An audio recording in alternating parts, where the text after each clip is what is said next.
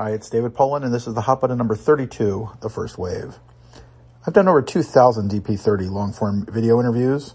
A few subjects have cried, but today I managed somehow to choke myself up in an interview for the first time, talking to Matthew Heineman, director of The First Wave, which premieres tomorrow night at Doc NYC. It's been an excellent year for documentaries.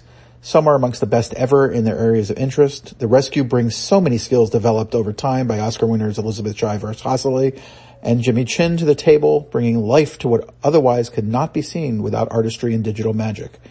Summer of Soul combines the concert doc and a historical research doc brilliantly from first-time director Questlove, introducing Selma Blair as like no other celebrity doc ever, transforming someone we knew only as an actress into the kind of human any of us would want to be.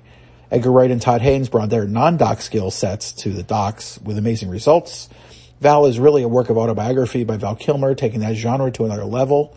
Pray Away and Procession are a critical combination of the examination of what people and religion force on young people and how the scars never quite heal.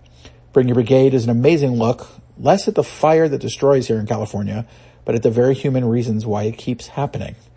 And there's so many more. Sincerely, you could spend all of your viewing time on excellent docs and have almost no time left for baking shows, Squid Game, or Succession. But The First Wave.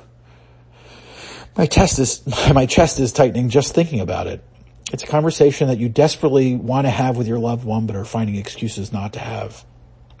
As these other docs, which are undeniable in their own right, are getting discussed during award season, The First Wave covers ground that simply cannot be topped.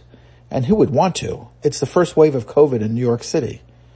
We've all lived through this experience in the last 20 months from so many perspectives.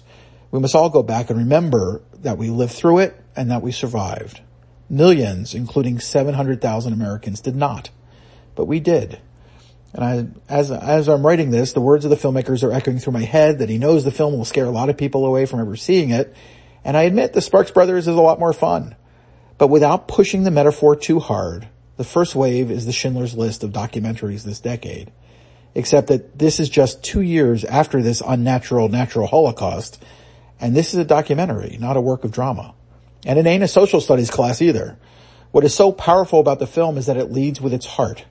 It's the nurses, doctors, patients, families, and everyone who had this moment in history smash them in the face out of nowhere. We are as a species remarkable. The natural skills and resilience of the human being are underappreciated, but to have all of that power that we assume is ours suddenly challenged by a disease that is not understood, to deal with symptoms that seem almost alive, shifting to keep the disease, not the human, alive, to witness the world's great city brought to its knees. We don't need to linger in it. We don't need it to be part of our everyday. It is our nature to choose to forget, to look away, to rework perspective. But we need to remember, and we need to remember clearly. The First Wave is a movie that will remind you as deeply as one can feel about your humanity, our strength, and our vulnerability. It is a must-see. It is a forever doc. The experience of it will make you better. Until tomorrow.